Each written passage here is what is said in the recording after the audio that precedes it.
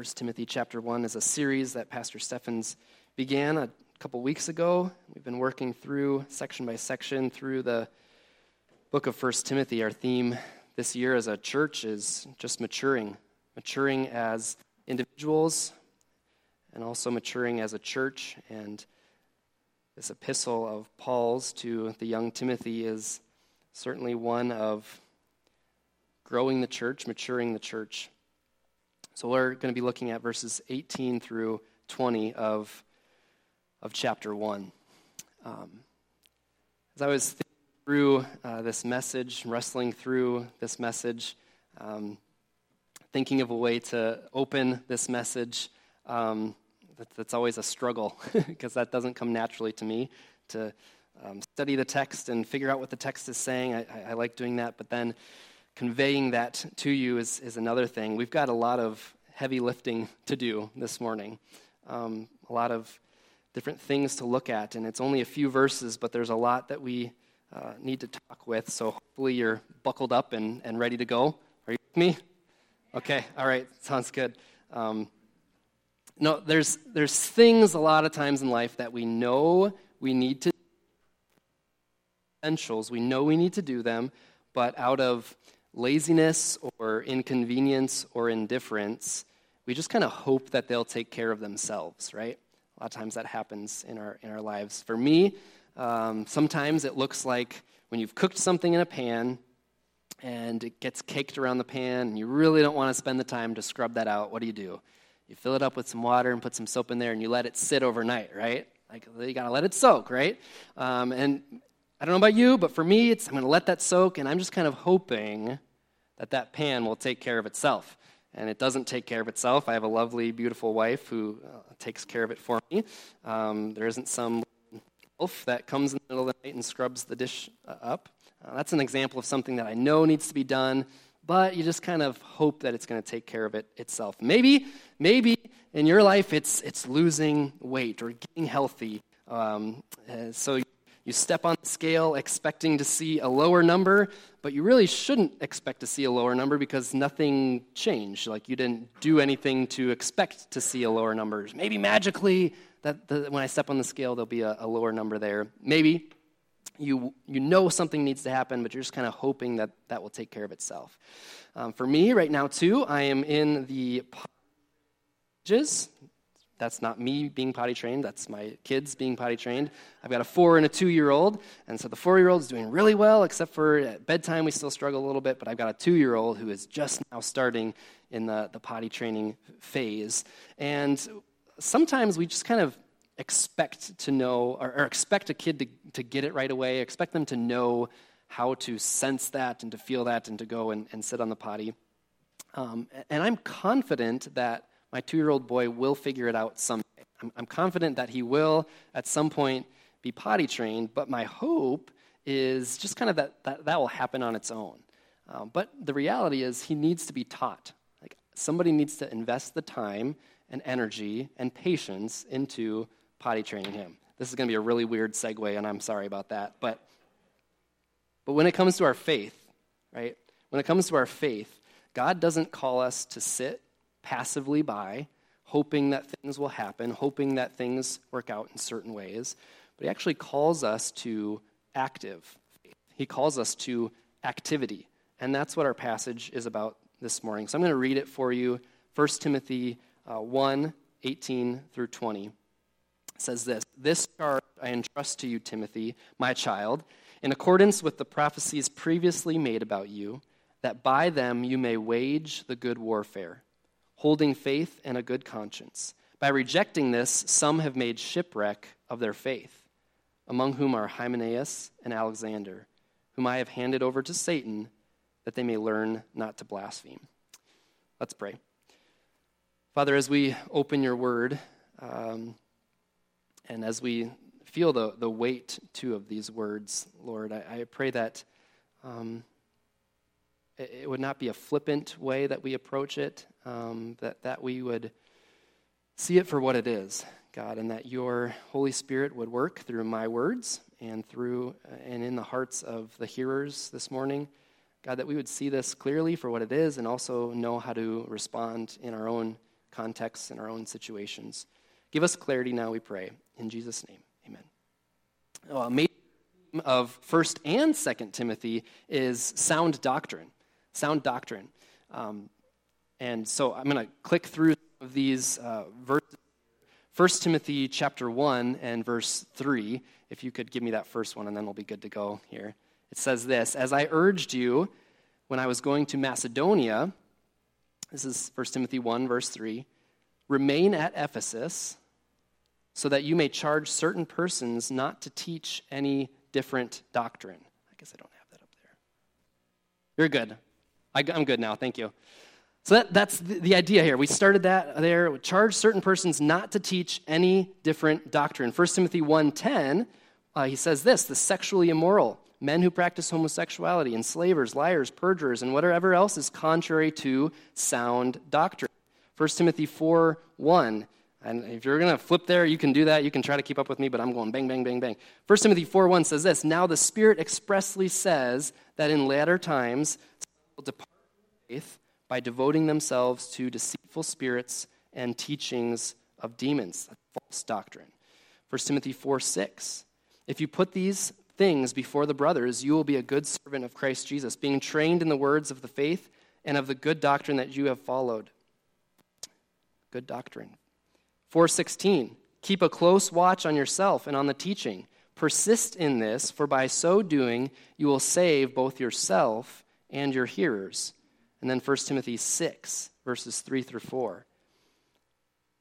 "If anyone teaches a different doctrine and does not agree with the sound words of our Lord Jesus Christ and the teaching that accords with godliness, he is puffed up with conceit and understands nothing." Sound doctrine, sound doctrine, sound doctrine, the teaching that was delivered to you. What is sound doctrine? What is sound doctrine? Sound doctrine is based on Scripture.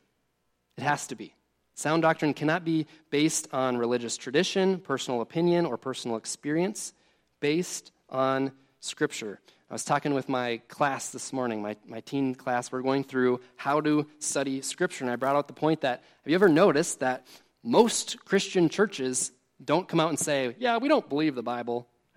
You're not going to find that on a church website. Like, "Yeah, the Bible's great, but we don't believe it." And there's some progressive churches that maybe do that. But by and large, most churches are going to self-identify as Bible-believing churches. So then what is the distinction? What's the difference? Well, it matters how we interpret Scripture, right? It matters how we interpret it.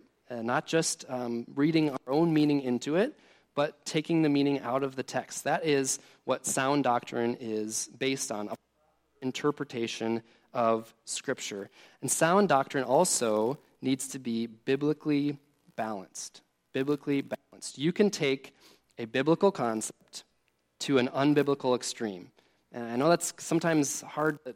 You're like, well, what does that mean? But we can take things in Scripture, we can take them to an unbiblical extreme when we just latch to that one thing, and we don't look at the whole of Scripture, the whole counsel of God, and maybe where there's balances in God's Word. We can see balances in God's Word. And to us, they appear as tensions, right?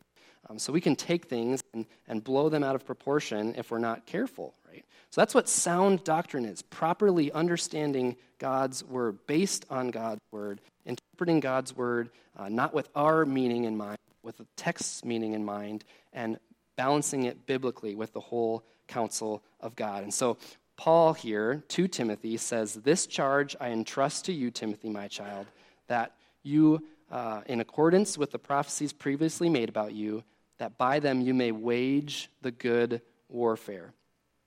Wage the good warfare. So there is a war for truth raging today and in Timothy's day as well. In Timothy's day, they were dealing with all sorts of false teaching. We know that there were some leaders in the church, pastors, elders in the church who had gone astray.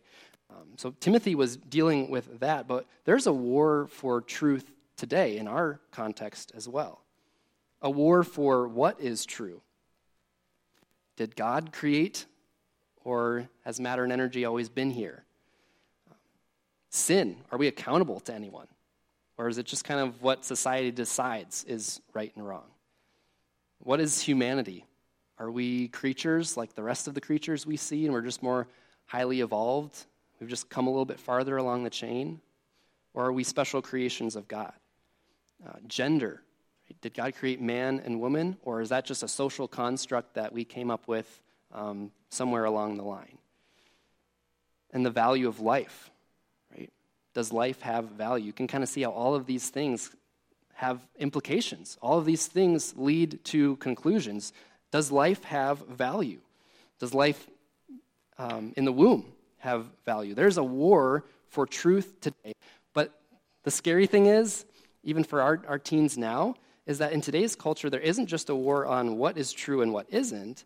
There is a war on whether truth exists at all. Can we know truth? And if it does exist, can we even know what that truth is? That is the type of concepts that our young people are dealing with today. We live in a relativistic culture, right? Live your truth. Follow your heart. Okay, that's the world is teaching. And so Timothy is urged to wage the good warfare. He's called back to sound doctrine. Teach sound doctrine. So if you are feeling a little inadequate, maybe you're a parent or a grandparent, and you're sitting here and you're feeling a little bit inadequate, a little bit ill-equipped to wage the war against the lies of our culture, against the lies of Satan, you're feeling inequipped and inadequate, you're in good company. So did Timothy, I believe. Timothy is often referred to as timid Timothy, and maybe that's a little bit unfair of him. He was a young pastor in a difficult context, doing difficult things, so he's referred to as Timothy, timid Timothy a lot. But we notice in this passage that Paul reminds him, he says, in accordance with the prophecies previously made about you. Apparently, something happened in Timothy's life early on in his life, and through the work of the Spirit, it was confirmed, his calling to this role. There's a place in Acts chapter 13 where this isn't referring to Timothy, but it's maybe illustrative of what happened to Timothy, perhaps. Acts chapter 13, verse 1, it says, "Now there were in the church at Antioch prophets and teachers, Barnabas and Simeon, Lucius of Cyrene, Manaen, a lifelong friend of Herod the Tetrarch, and Saul. While they were worshiping the Lord and fasting, the Holy Spirit said, 'Set apart for me Barnabas and Saul for the work to which I have called them.' Then after fasting and praying, they laid their hands on them and sent them off." So that kind of gives us a picture of what that may have looked like for Timothy. There's some work of the Spirit that confirmed Timothy's calling. So in accordance with the prophecies previously made about you, Paul was reminding Timothy of this, saying, Timothy, God has called you to this. This is your task. This is what the Lord has given you. Timothy was called to this task at the church of Ephesus. But the question this morning is then, what is your calling? What is your calling? My first point this morning is to be aware of the battle.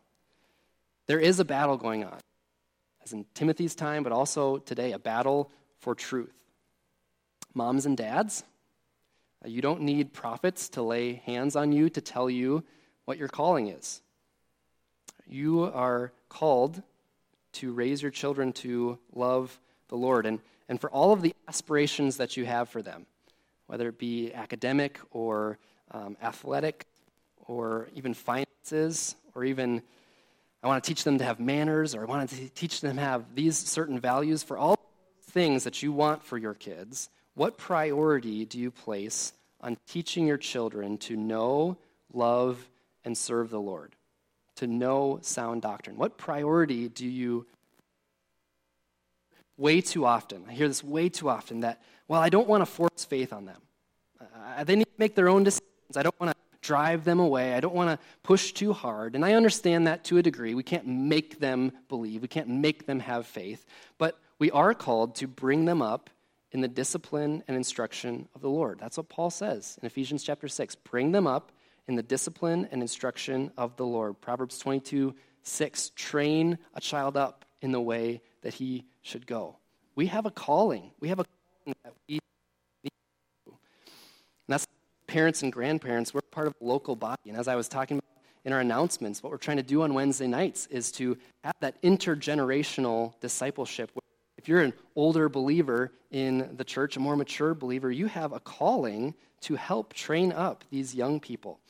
The thing is, if we don't teach our kids, somebody will.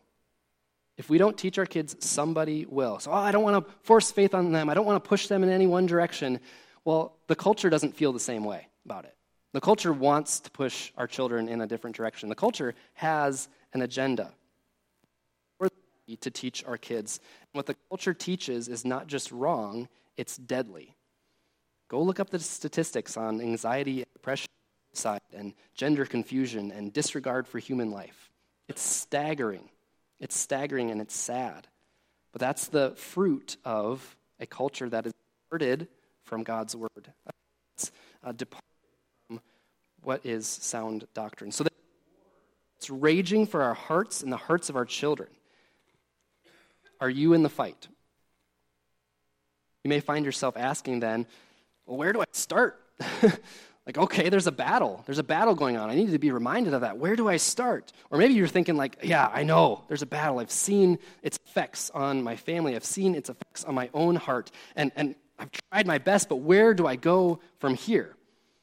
And Paul answers that for Timothy in verse 19. He kind of restates what he said back in chapter 5. He says, "This charge I entrust to you, Timothy, my child, in accordance with the prophecies previously made about you, that by them you may wage the good warfare, holding faith and a good conscience." Holding faith and a good conscience. Faith. We are saved by grace through faith. Right? Amen. We're not going to get to the pearly gates someday. I don't even know where that picture came from, but walking up the pearly gates, and yep, my good works outweigh my bad works. I tried to live a good life. These are the things I did for charity. These are the things I did for my church. Gotta let me in. That's not the concept we get from Scripture. Our works are as filthy rags. We have this need. We are dead in our trespasses and sins, and we have this need to be born again. Christ went to the cross, took the penalty for our sin, and through faith and repentance, we can have eternal life. Our sins are paid for. So we understand that concept, but faith can be understood in a couple of different ways. We can talk about the faith. The faith is the truth of the gospel, sound doctrine. That's the faith. But the thing is, knowing the doctrine is one thing, but believing it and living it is another thing, right? Yeah. It's you with me? Believing it, knowing it is one thing, believing it and living it is another thing. So there's the faith, but then there's also personal faith. That's one's own personal belief and trust and submission to the truth. Do you have personal faith this morning? Yes. Thank you. She's with me. Notice, though, that I didn't ask about something that you did in the past. I didn't ask about something that you had in the past. I said, do you have personal faith now, right? Is this something that is the current posture of your heart? I have faith. I am living in faith. Now, there's times where I experience doubt, and there's times where it's hard, but I trust in the Lord. That's personal faith. Faith is indispensable if we are to wage the good warfare for our own hearts. If we're going to wage war for our families, if we're going to wage war for our churches, for our community, we have faith. But faith is more than knowing. Faith is believing, and believing manifests itself in action. So Paul says faith, holding faith, and a good conscience. A good conscience, that's integrity of heart, morality, obedience. So sound doctrine in the head does not necessarily translate or equal holiness in the heart. Right? Faith and a good conscience. Faith that works itself out. Okay, I'm not talking about earning our salvation. I'm not talking about working for our salvation. I'm talking about a salvation, a faith that produces fruit. James talks about this in James chapter 21. He says, "Therefore, put and rampant wickedness, and receive with meekness the implanted word, which is able to save souls. But be doers of the word, and not hearers only, deceiving yourselves." You know what the worst part about being deceived is? You don't know what's happening, right? And we see right here that we can deceive ourselves, right? Oh, I would never let that happen. Well, be careful, because we don't know when we're being deceived. We can deceive ourselves. For if anyone is a hearer of the word and not a doer, he is like a man who looks intently at his natural face in a mirror. For he looks at himself and goes away and at once forgets what he was like. But the one who looks into the perfect law, the law of liberty, and perseveres, being no hearer who forgets, but a doer who acts, he will be blessed in his doing. Obedience is the very best way to show that you believe, right? Do you agree with the theology of that song? What? O-B-E-D-I-E-N-C-E. And never, ever forgot how to spell that word in spelling class and grammar class because of that song, right? Do you agree with the theology of that song, right? It's taught in Scripture. Like, we show our faith we do, and that's what Paul is getting at here. He's saying faith and a good conscience, a faith that shows itself, a faith that works itself out in actions. And of course, we know ditches on either side of us, okay? Like, we're walking down a road and it can fall into the ditch this way, it can fall into the ditch this way. So over here, there's legalism. It's a cold and rigid adherence to made rules as a means of earning favor with God and even kind of elevating myself above others, like, look at all the things that I do and look at all the things that I don't do. That's kind of a legalistic mentality. We don't want to do that. Scripture talks vehemently against that, right? Pharisees, right? We don't want to be like them.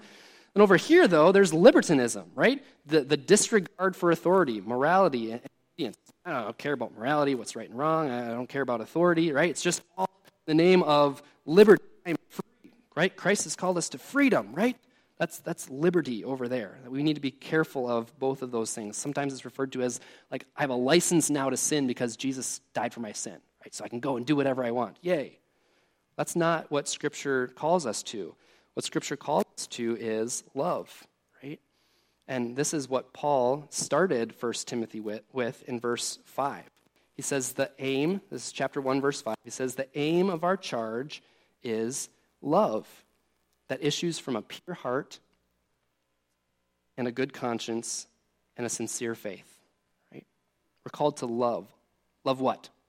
Love God, right? Our culture has a very skewed understanding of what love is. Love is not just acceptance for anything and everything, but love is rooted in a love for God and a wanting to please God. That translates into a love for others. That's what we're called to as believers. We're called to love. So we've got faith and a good conscience. A conscience is our moral compass, right? But the thing is, our conscience can be seared by sin. We're supposed to do it every 3 or 4 months, have this piano tuned. When the seasons change, I'm not a scientist, okay? Barometric pressure, humidity, whatever. That changes the instrument. There's tensions in there. There's strings in there, right? That they can get all out of whack. Now imagine if I was going to tune the piano and we grabbed the piano from the fellowship hall back here and we wheeled it back here. Has ever heard the piano from the fellowship hall? Ding, ding, ding. We've wheeled that piano back here and I was like, okay, I'm going to tune the grand piano and I'm going to tune it to the fellowship hall piano. Ding, ding, ding, ding, ding. Over here, okay.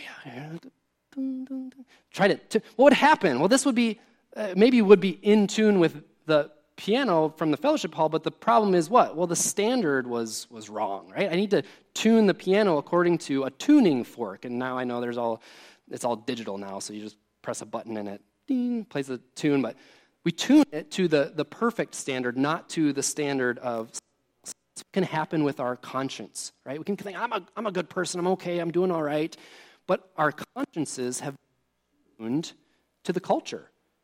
At least I'm not like my neighbor. At least I'm not like my coworker. Have you seen what so-and-so does? I'm not a part of that. And so we start to think in our hearts that we have this good conscience, but we're tuned to the wrong thing. What happens when we look at Scripture? We compare our heart to God's Word. We're tuning our conscience to God's Word. And that's what Paul is urging Timothy to hold on to. Faith and a good conscience. I got to really move here. Number 2, actively reinforce your faith.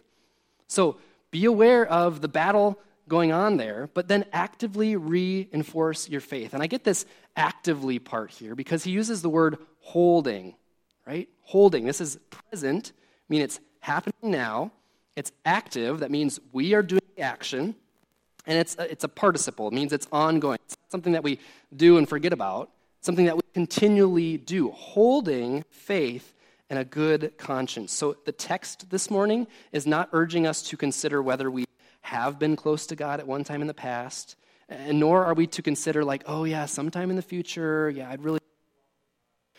We're called to think about what we're doing now. Are we holding to faith and a good conscience? Are you coasting in your spiritual walk? Are you coasting? Are you in neutral? Here's the thing. The culture has a current. The culture has a current. If you're not paddling in a direction, you are being dragged by the current. You are drifting. You're drifting. Now here's the sobering part of this passage. Some have drifted into shipwreck. That's what this passage tells us. Some have drifted into shipwreck. He says in verse 19, by rejecting this, by rejecting what? By rejecting faith and a good conscience, some have made shipwreck of their faith.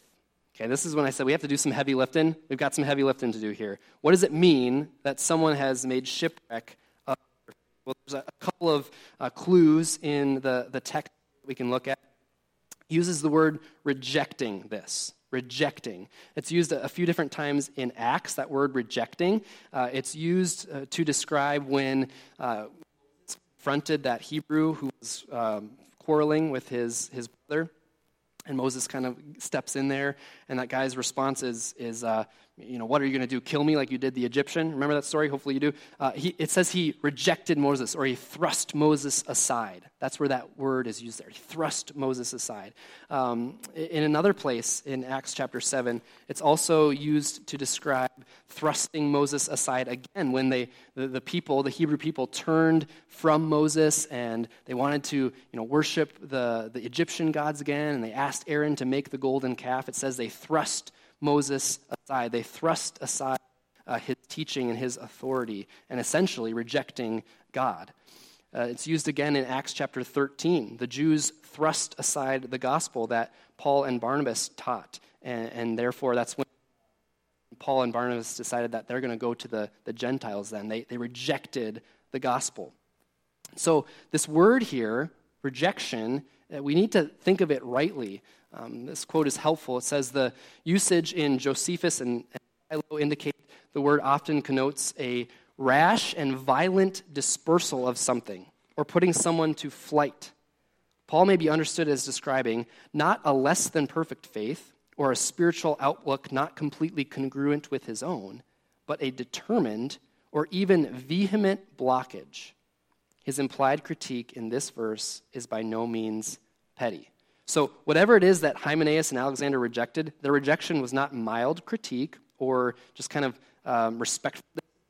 It was active rejection. It was contagious opposition. So we see that word rejected there. There's also this word blaspheme.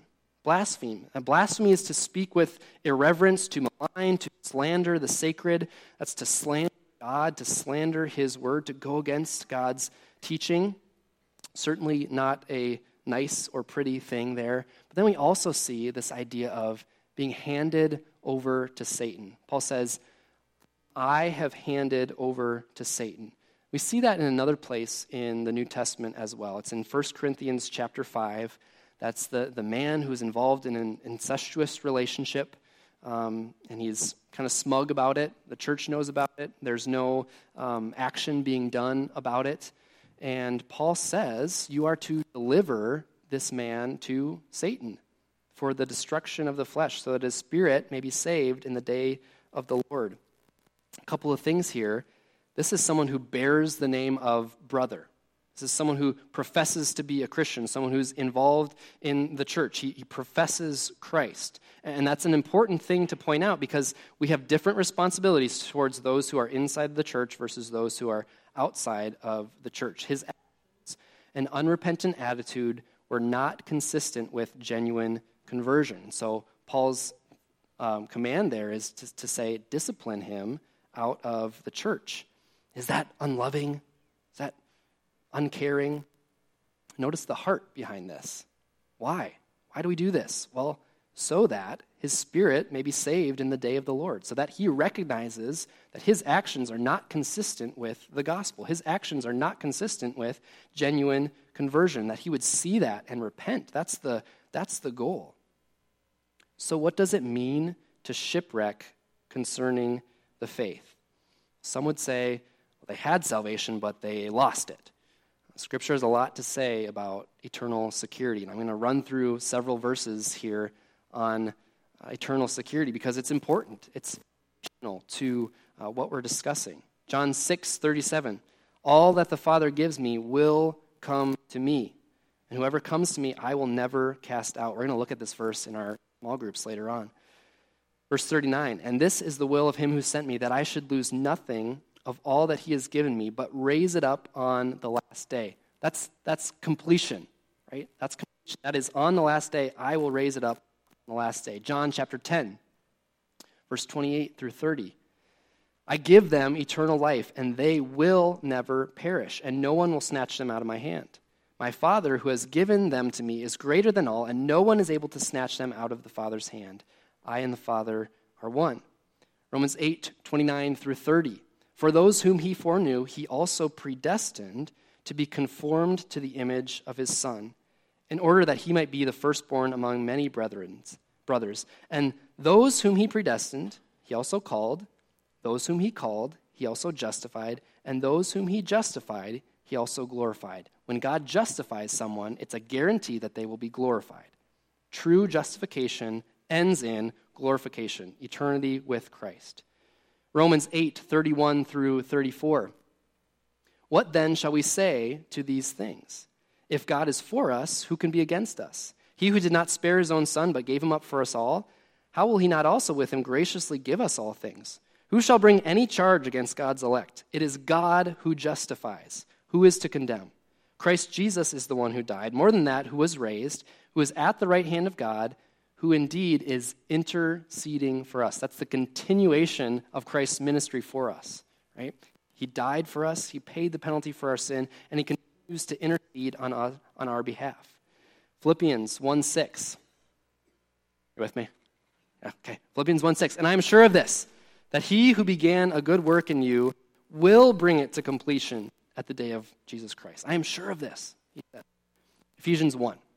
In him you also, when you heard the word of truth, the gospel, and believed in him, who is the guarantee of our inheritance until we acquire possession of it, to the praise of glory. The idea here is that God finishes what he starts. So as some would look at the shipwrecked faith there, they would say, they had salvation, but then they lost it. They sinned too much, and so they lost it. That's not the case. Someone who has genuine salvation doesn't lose it. Others would look at shipwrecked faith, and they would say, well, they're genuine believers, but are living in habitual and unrepentant sin, and they're in doctrinal error, and therefore their faith, it's still genuine, but it's unfruitful, and therefore their ministry is ineffective. That's what shipwrecked faith means. Well, let's look at a few other passages of Scripture. Like too much Scripture. I'm sorry. Sorry, you're in church, okay? You're in church. This is what we do, okay? Let's keep going. So John 8:31 and 47. So Jesus said to the Jews who had believed him, Rick, can you just mute this and then do the pulpit mic? Kind of testing. Okay, John 8:31 says, so Jesus said to the Jews who had believed him, if you abide in my word, you are truly my disciples. Whoever is of God hears the words of God. The reason why you do not hear them is that you are not of God.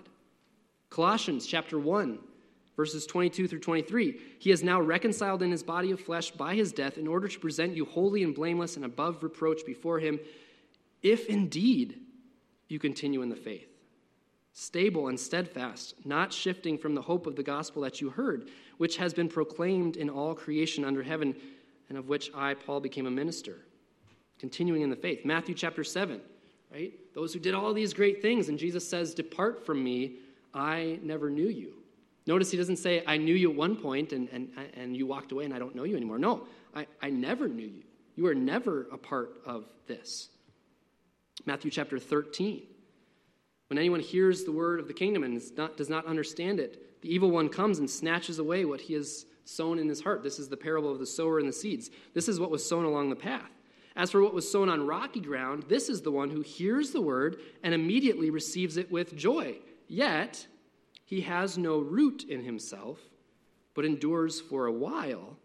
And when tribulation or persecution arises on account of the word, immediately he falls away. 1 John 2:19, I think, is a really good, helpful verse for us to understand what's going on here. It says, they went out from us, but they were not of us. For if they had been of us, they would have continued with us, but they went out that it might become plain that they are not of us. So in John's church, those who walked away proved that they were never genuine believers to begin with. And so shipwrecked faith, when I'm looking at Hymenaeus and Alexander, it seems to me that they were not genuinely in the faith. At one time, they made a profession of faith. Perhaps they even still did profess faith, but by evidence of their lives and the rejection of core teachings central to the gospel message, it revealed that their profession of faith was not genuine conversion. So shipwreck is walking away from the truth of the gospel, having once professed faith. So here's the tension. In Scripture, we both have the promise of eternal security, and thank God for that. We have assurance that way. The promise of eternal security, but we also have this charge to persevere. To persevere. So why the charge to persevere if genuine believers cannot lose their salvation? Why these warnings in Scripture? Well, here's the thing. These are God's convicting means of awakening those who have maybe made a profession of faith with their lips, but they're still dead in their sin. If there isn't fruit of salvation, then there is not salvation. If there's no light or heat, there isn't fire. And so these warning passages of Scripture are what God uses to awaken us to see whether we are in the faith. They're also God's gracious means of preserving those who are truly His. God's people, those who are truly His children, they heed and hear God's word, and they persevere. That's how God designed it to work. A couple of passages here. 2 Corinthians 13:5. Paul says, examine yourselves to see whether you are in the faith. Test yourselves.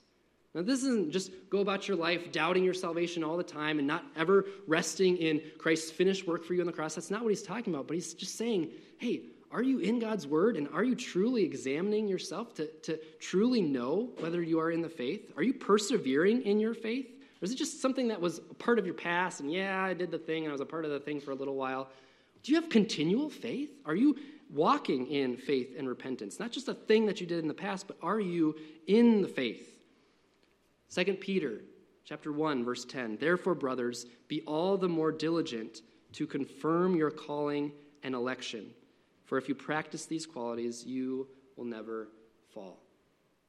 Be aware of the battle, actively reinforce your faith, and then avoid shipwreck. Avoid shipwreck. So how does God keep genuine believers from falling away? How does He empower them to persevere? He uses means. He uses means. And what is His primary means for the preservation of His people? He uses His Spirit, convicting work in the life of every believer. He uses the Word, what we're doing today, and He uses God's people, the church.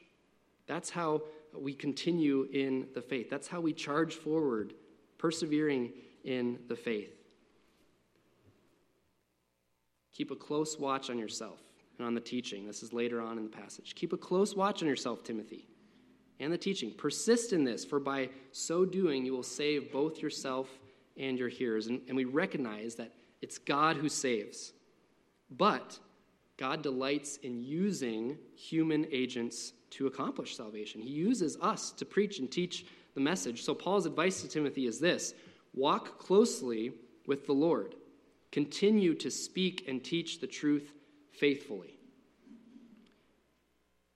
Now, it's not lost on me that perhaps many of you in this room have seen someone walk away from the faith, either a parent or a spouse or a child or even a pastor. And what do we do when the pain of that stings and cuts deep? Where do we go? This is what we do. We cast our care and our heartache on the Lord, okay? He's sovereign. He judges justly. And you know what else he does? He honors the prayers of his children. So we pray for them. We pray for them. We walk even closer with our Savior, keeping a watch on ourselves, and we continue to pray and speak the truth. Has my collar been up this whole time? Somebody should have told me. One final caution as I close. We cannot see anyone's heart. I'm just assuming. Anyone see? We cannot see anyone's heart. We can see their actions. We can hear their words. We can evaluate whether someone's actions and words demonstrate the fruit of the Spirit, but we cannot see their heart. So you and I are not the ultimate judge, jury, and executioner of someone's soul. God is. So we rest in that. We keep a watch on ourselves, and we continue in the faith. We continue to speak truth. It's a difficult passage, but it's a necessary one. If we want to persevere in our faith, we don't just sit back passively. We press on. We wage the good warfare. We cling to faith and a good conscience. And we teach the truth. Let's pray.